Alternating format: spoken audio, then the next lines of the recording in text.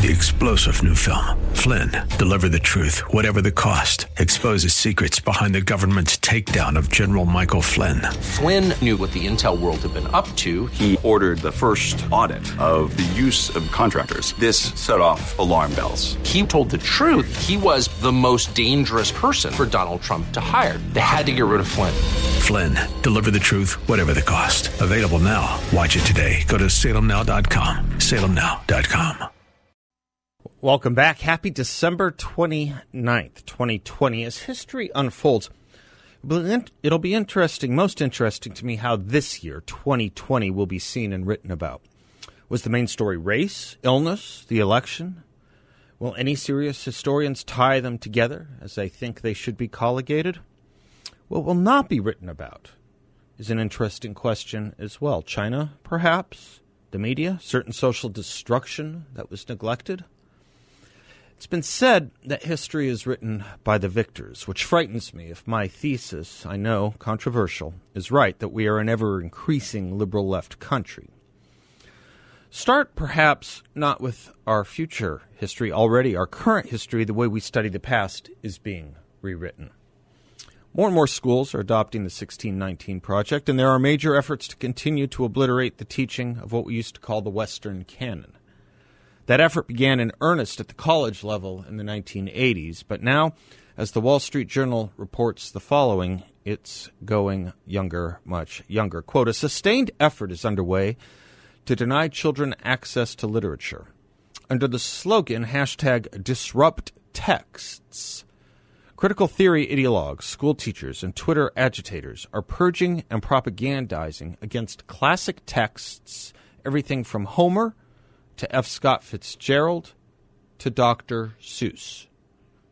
Their ethos holds that children shouldn't have to read stories written in anything other than the present-day vernacular, especially those, quote, in which racism, sexism, ableism, anti-Semitism, and other forms of hate are the norm, close quote, as young novelist Padma Venkatraman writes in School Library Journal. No author is valuable enough to spare, Miss Venkatraman instructs, saying, quote, absolving Shakespeare of responsibility by mentioning that he lived at a time when hate-ridden sentiments prevailed risks sending a subliminal message that academic excellence outweighs hateful rhetoric, close quote. As John Hinderaker put it, sounds like she's the one who's hateful. Consider how this works up and down the lot. Abraham Lincoln High School in San Francisco is being renamed because, according to the leader of the naming committee, has anything sounded more Orwellian than such a committee? According to him, Abraham Lincoln did, quote, not say anything about Black Lives Mattering. May we spend a moment just on that? This about the man Lincoln who gave his life to end slavery. This about the man Lincoln who walks through Richmond in 1865, after the Civil War, where the following took place. Walking through Richmond, several black former slaves notice him. One yells, "Bless the Lord, there is the great Messiah." The man dropped his spade, rushed toward the bank where Lincoln was standing. Before the Marines could stop him, he fell at Abraham Lincoln's feet. "Bless the Lord, I knowed him as soon as I seed him. He come at last to free his children." Abraham, surprised and embarrassed, looked down at the upturned face. How in the world did the old fellow know who he was? Photographs, perhaps? In an instant, the other blacks around him had dropped their spades and were falling to their knees around Abraham Lincoln. Lincoln bent low. The old man, the first one, bent low to kiss Abraham Lincoln's feet. "Don't," old Abraham Lincoln said, "don't kneel to me. That isn't right. You must kneel only to God who gave you your freedom." They got up reluctantly, but obediently. "Excuse us, Master Lincoln, we means no disrespect," the old man beamed, "but after being so many years in the desert without water, it's mighty pleasant to be looking at last on our spring of life." That's from the John Cribb rendering. So in the 1860s, black Americans wanted to and in fact did kneel to Abraham Lincoln. In the 2020s, the effort is to remove Lincoln's name, because he didn't say anything about Black Lives Mattering. Pause on that a moment. I've been talking about this a bit with some of my closest friends and favorite people. As I mentioned, it was beginning at the college level in the 1980s. Bill Bennett turned me toward a speech he gave in 1986. He said this, and I thought it important because if there's one thing about America just now, I think it's a vacuum of judgment and sense. History is a means of developing judgment and good sense. It is as well an engaging human story, and yet it is more. If our students lack knowledge of history, they lack a great deal. There are things from history, from the study of history, that they simply should know. What should they know? This is one of the questions many do not wish to answer, but let us try. Among other things, our students should know who said, "I am the state," and who said, "I have a dream." They should know about the Donner Party and about slavery. They should know about Abigail Adams and why there was a Berlin Wall. They should know something about the Convention of 1787 and about the Conventions of Good Behavior. They should know what greatness looks like and how greatness crumbles, dies, and sometimes rises again. They should recognize famous American names like Aaron Burr and John C. Calhoun and James Fenimore Cooper and Dorothea Dix and Stephen A. Douglas and Frederick Douglass and Jonathan L. Edwards and Ralph Waldo Emerson and Nathaniel Hawthorne. They should be familiar with the Battle Hymn of the Republic, the Declaration of Independence, the preamble to the Constitution, John Kennedy's inaugural address, Lincoln's second inaugural, and the Gettysburg Address. They should not be strangers to certain words like "we hold these truths." "These are the times that try men's souls." "I've not yet begun to fight." "A house divided against itself cannot stand." "The only thing we have to fear is fear itself." These are things they should know. These are things that history can teach them. But there is yet one more argument for history. It is the argument that Leszek Kolakowski identified in his Jefferson lecture in 1985 when he said, "To learn history is to learn and to know who we are. It is to learn why and for what we are responsible. And it is to learn how this responsibility is to be taken up." In other words, history in Kolakowski's view is nothing less than a source of personal identity itself, a means of acquiring a sense of connectedness with a tradition, with a community, with a past. It is a way of locating ourselves in time and space, of acquiring the values and ideals by which we wish to live our lives, and of returning to the well springs of our being as a people and as a nation. And the current erosion of a historically defined sense of belonging, Kolakowski warns, plays havoc with the lives of young people. It threatens their ability to withstand possible trials of the future.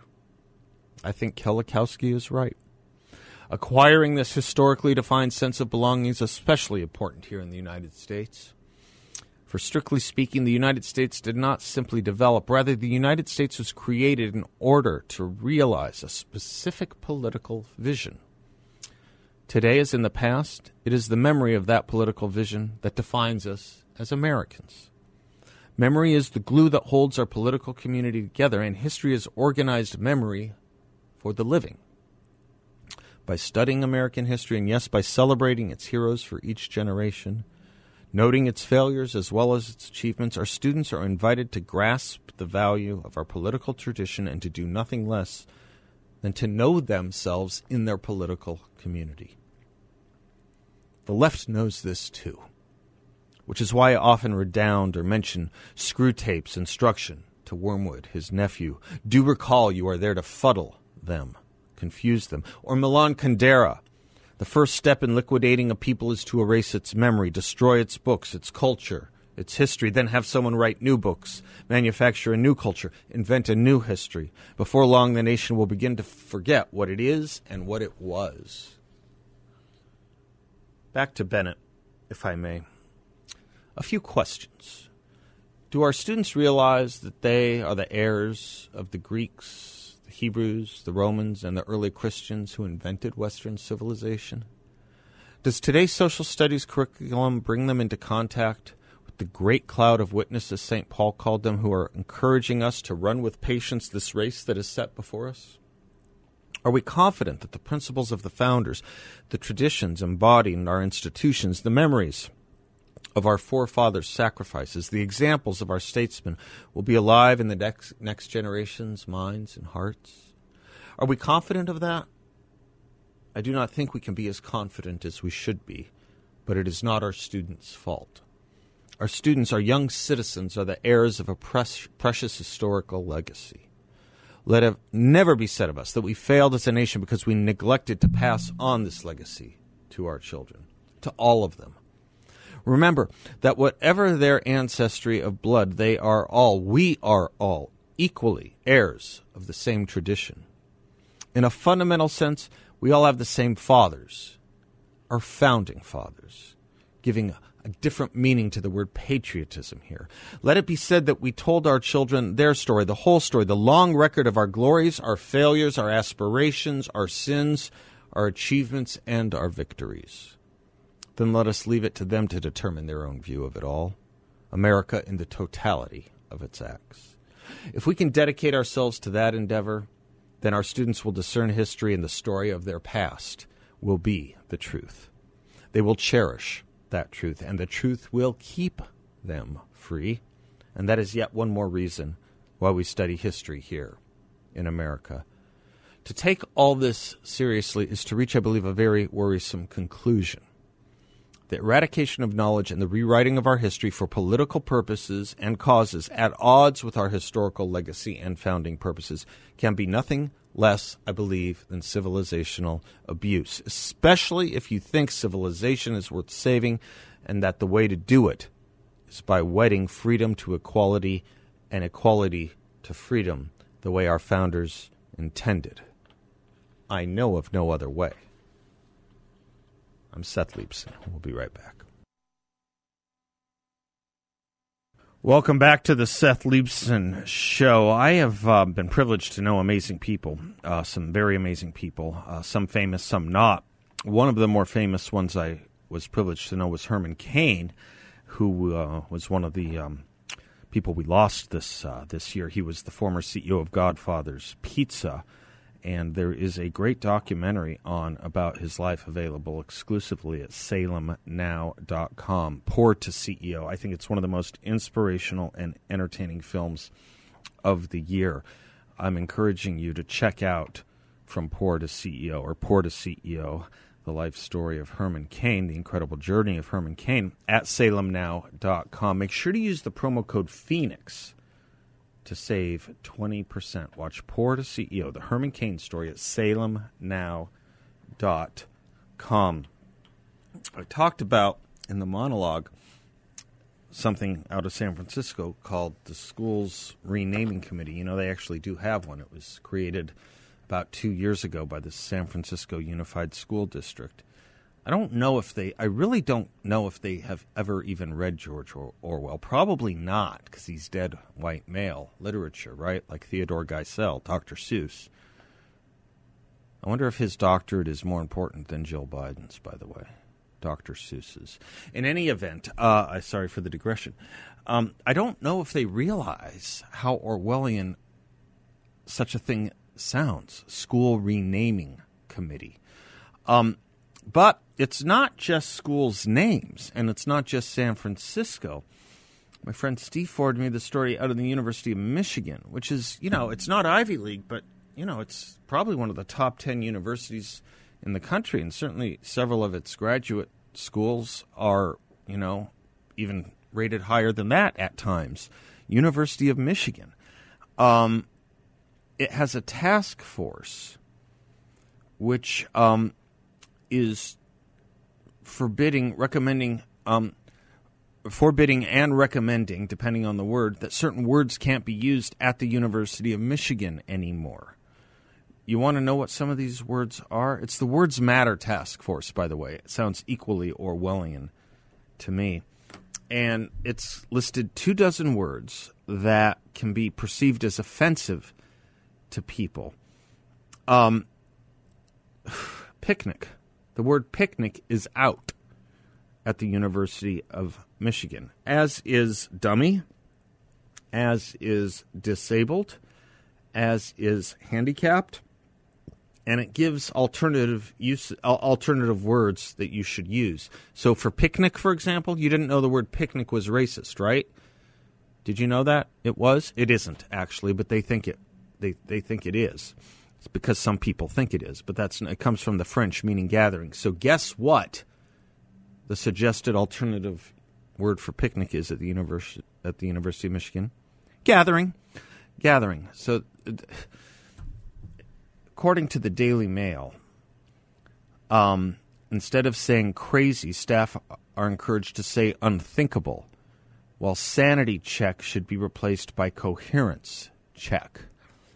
The word picnic appears to be banned because of false suggestions on the internet that originates from the racist extrajudicial killing of African Americans, but it actually comes from the 17th century French word pique-nique, which describes social gatherings in which attendees each contributed with a portion of food. So it's where fake news, internet rumor changes university guidelines to change the English language. Okay, so when you hear Dennis Prager or someone else, maybe me, railing against the benefit of going to a university to get knowledge, understand you're not getting knowledge, you're getting unknowledge. You're having knowledge removed. If you went to the University of Michigan thinking picnic was a perfectly fine word, and you went there, they would teach you it isn't, you were unlearned of something. You were right going in and wrong once you got there. Think about that. You were right going into the University of Michigan and wrong having spent time there. Not to be outdone, Victor Davis Hanson has a great piece that is out today, A Guide to Woke Speak. We do need these guides because a lot of people don't understand just what the heck is going on. I think a lot of us are waking up increasingly. More and more of us are waking up, whether we're reading the paper, reading the news, reading stories like this, and wondering if this is still a country we recognize. Here's some of the vocabulary of the woke lexicon Victor Hanson helps us with. Anti-racism. Espousing this generic compounded ism is far preferable to accusing particular people of being racists and then being expected to produce evidence of their concrete actions and words to prove such indictments. Instead, one composes fighting for anti-racism and thereby imply that all those whom one opposes, disagrees with, or finds distasteful de facto must be in favor of racism. Anti-racism is a useful salvo for students, teachers, administrators, public employees, political appointees, media personnel to use peremptorily. You know what peremptorily means, right? To cut off debate. Declare from the start that you are working for anti-racism, and then anyone who disagrees with you therefore must be racist or antithetically pro-racism. Oddly, such woke speak, anti-adjectives denote opposition to something that no one claims to be for. Isn't that interesting? For each proclaimed anti-racist, anti-imperialist, or anti-colonialist, there's almost no one who wishes to be a racist or is known to be a colonialist or an imperialist. These villains mostly come to life only through the use of their anti-adjectives. Another way to put it would be they only come to use through someone's fictive imagination. I have more to say about this. We'll be right back. Welcome back to the Seth Leibsohn Show. Time for our culture and economy update with John Dombrowski of Grand Canyon Planning Associates, grandcanyonplanning.com, his great and fun website. John, how are you, man? Fantastic. I love that song. Yeah, don't you? I know. Got that last Everything laugh. about it. Everything about it. I had a caller last week saying, what does it mean for the economy if we being Republicans, keep the Senate? And Grover Norquist for Americans for Tax Reform did a pretty good analysis based on what could happen next week in Georgia, right? When it comes to taxes, corporate and individual. Do you want to say something about that, what you saw there? Yeah, so you've got the two seats that are up, right, Yep. in Georgia. Right. And, of course, if that did happen and they both went to the Democrats, that would change the tide, I guess, as it would be. Yeah. Yeah, so this is a really interesting question, too, because I get this from a lot of my clients, Sure. Seth, right now, worried about what's going to happen if this does occur. Right. If it does change, then the opposite of what's happening now. There's going to be, as we already know, President-elect Biden is going to be repealing, that's at least what he says, Yep. the Trump tax cuts. Right. If we look at what happened here in the state of Arizona even, it's interesting how our state income tax now has been increased. Which is certainly going to, probably go through the whole country at this point as we start to see taxes going to go up for everything. In this particular article, they're talking about a variety of different taxes here, which it's going to affect the market in general because the middle class is really, as we know, going to be affected the most. Yes, corporate tax rates came down under President Trump, but also middle class Americans got tax cuts. And this was really important to keep that economy or to get the economy moving.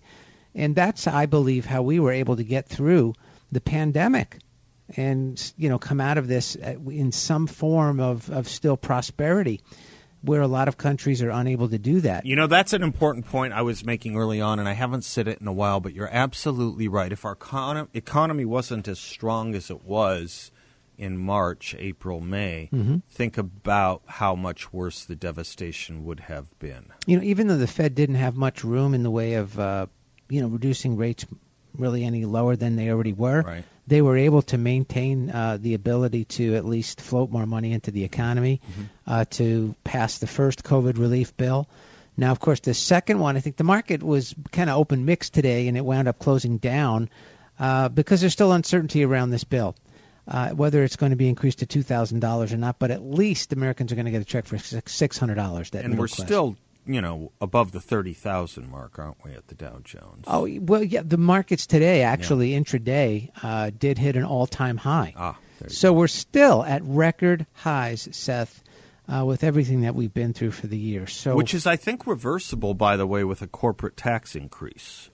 We certainly could see some stress put on which will stocks. affect everyone with an IRA or a 401k, won't it? It will, and that's why I am always talking about investing in specific sectors of the market and not necessarily taking as broad of a approach by just throwing a dart and buying an index. Right. I mean, it's good to buy an index, but you get the good with the bad, or the bad with the good, as it would be when you buy an index. And we can be specific when we're buying certain sectors of the market and target only the areas that we would like to, but still diversify our portfolio that way as well. It's put pretty starkly, and I hope eyebrow-raising when Grover writes that Biden wants to raise the corporate tax rate from 21 to 28, which would put us higher in corporate taxes than China. Right. It would make us less competitive than China, whereas now we are more competitive than China. Yeah, obviously. But if this does happen, we're going to have to wait and see. How robust is the economy? How much can we take before we start to feel the pain of what they're talking about doing here? Yeah, I want everyone to read this piece. It's over at Fox News. Grover Norquist piece. Georgia Senate runoffs, tax increases coming if Democrats win these races. The Obamacare tax too. If that's restored, which Biden has said he wants to, and he would need the Democrat support if he had a Democratic majority to do that, that would also be a highly regressive tax back on American families. Implementing the what was it? The individual mandate. The individual mandate, right? Yeah. Which that again, a lot of people are happy that was pulled away, but. That can be put back in real easy. All of it can be. All of it can be, JD. Thanks for the warning. A New Year's coming, Seth. Yep. Again, if folks need to get in touch with me, GrandCanyonPlanning.com. Securities and advisory services offered through Client One Securities LLC, a member of FINRA SIPC, an investment advisor, Grand Canyon Planning Associates LLC, and Client One Securities LLC, and not affiliated. Thank you, John Dombrowski. Talk tomorrow. You bet. Bye-bye.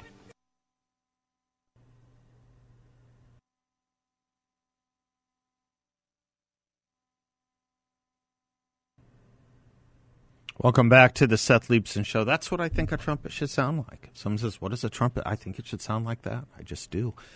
602-508-0960, 602-508-0960. Andy Biggs coming up. And, of course, because it's Tuesday, we will be joined by Hugh and Lewis Hallman to talk COVID, politics, anything else you want. We tend to do a fair amount of epistemology with them. Joe Biden gave a talk today. It's not worth calling them press conferences because he doesn't take questions from the press. He just comes out, gives a little talk, and goes away. Which, okay, I guess we're going to have to get used to that. I don't suspect that his fort will be press conferences the way Joe Biden's was. And already CNN is openly admitting in an article in The Atlantic they plan to cover Joe Biden differently. I can't believe they're openly admitting it. They're saying the quiet parts out loud. But that's the point. They don't care anymore. Who was I interviewing with yesterday? Ariel Davidson. She was saying how the press didn't do its job this year when it came to COVID, or for that matter, any number of other things. And I said, and she agreed, that they have a different perception of their job than we do. They don't see their job anymore as being down the middle investigators of truth calling into question government action. They see their job as umpiring for one side only to affect the election, whether it's Senate, House, or presidency, of one side only, with an investigation of one side only, and a censorship of anything any of their colleagues may lapse into thinking is actual fair journalism, as the New York Post learned. But in any event, we can come back to that later. Joe Biden, in his speech today, said, Bill, I want your attention on this because you and I were talking about this off air, and I wanted to get your take. The way you put it was good. He said, we have to anticipate that the infections over the holidays will produce soaring case counts in January and soaring death tolls in February. Infections over the holidays will produce soaring case counts in January and soaring death tolls in February. And then he said it'll get worse before it gets better. And you said what about that phrase? I liked how you put it. You're in agreement. You agree in part and dissent in part, right? The worst is yet to come, but not in deaths, in government tyranny. Yeah. It makes one kind of shudder to think when Politico is openly asking in a headline, what more can California do to mediate or remediate its increased case count. I remember earlier in the year, we thought case count might actually be something you want to see more of in certain respects, especially if it's understood to be that you have a declining rate of fatality with an increasing rate of death, an increasing rate of infection. As those 2 points get farther and farther apart, that's a good thing. I still am of the belief, we can talk to the Hallmans about it, that we are undercounting cases. At the same time, I think we're overcounting deaths, but I think we're undercounting cases because not everyone who has it gets tested. Not everyone who has it knows they have it. Furthermore, that's why I don't think cases actually the case metric is a metric that tells us very much. Doesn't tell me much at all unless we learn more about the infection from it in populations that are more vulnerable. It just doesn't mean that much. But Joe Biden's main takeaway from his speech today, more than anything, was to talk about the importance of wearing masks.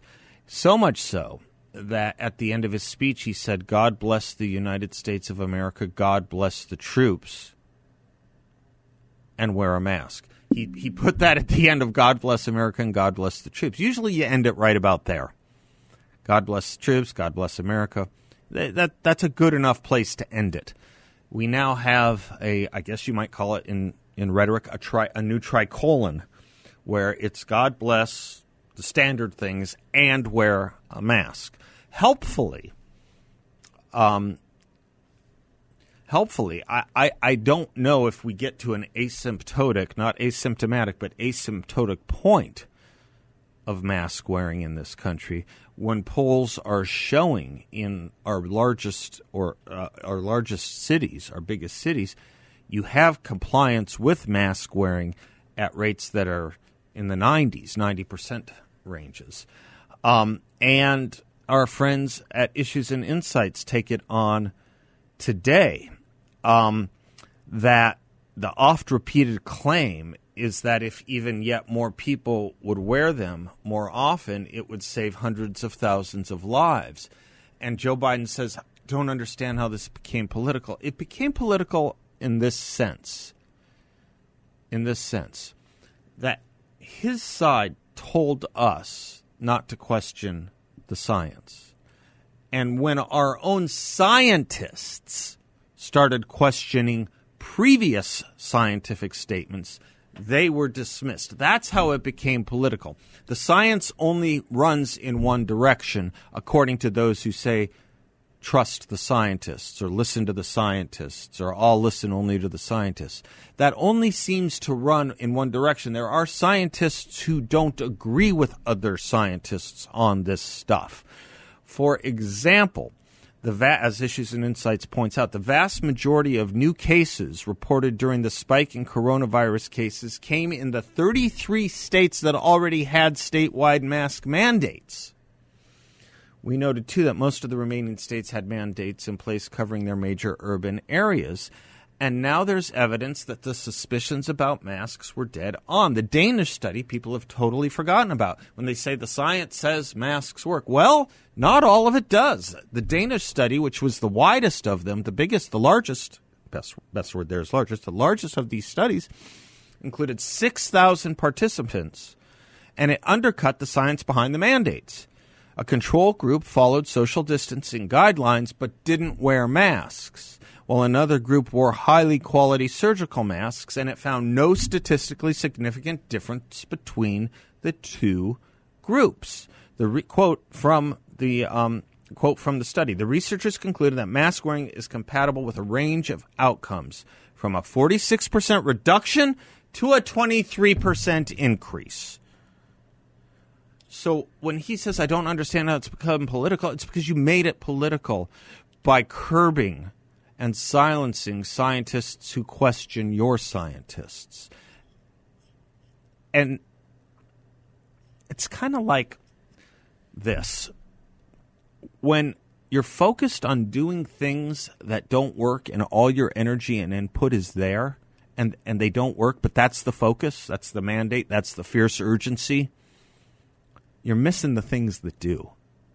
You're missing the things that do. That's the problem here.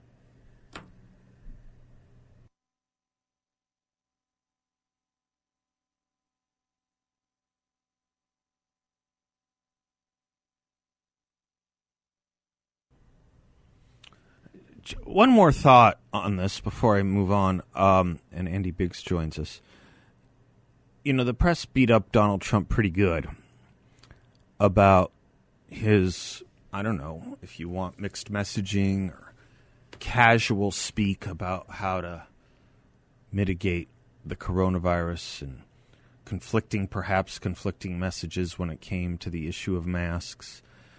Are they going to call out Joe Biden for doing something worse than Donald Trump did when it comes to masks, which is demonstrating the wrong use of them, which he does in almost every speech he talks about them? In almost every speech, Joe Biden demonstrates the wrong use of them. He picks it up and puts it down, and picks it up and puts it down, pauses to cough into his hand, violating CDC guidelines, several times, picks it up, puts it down. That is the precisely wrong way to handle a mask. Are they going to talk to him about this? Are they going to beat him up for it? Or is it only Donald Trump who didn't do that? By the way, did you see what Gallup said about Donald Trump today? Every year, the Gallup organization releases the results of its poll asking Americans who they most admire. For the last several years, President Barack Obama was the most admired man, and Michelle Obama was the most admired female in America. Well, this year, Mrs. Obama kept it, but there's a new most admired man, according to Gallup, who beat out Barack Obama. You know who it is? President Donald Trump. You bet. 18% of those surveyed named Donald Trump the most admired man in America, while 15% named not Joe Biden, Barack Obama. In third place at 6% is Joe Biden, followed by, oh gosh, you're going to faint, but you know who it would be followed by, don't you? Anthony Fauci. I bet there are Anthony Fauci bobbleheads. I should look. I bet there are. He has become such a cult figure. I bet there are Anthony Fauci dolls. I bet there are. Can I say dolls? What is it when it's a male action figure? In-action figure. I bet there actually are. Pretty good. After that, a wildly varying set of people scored 1% each.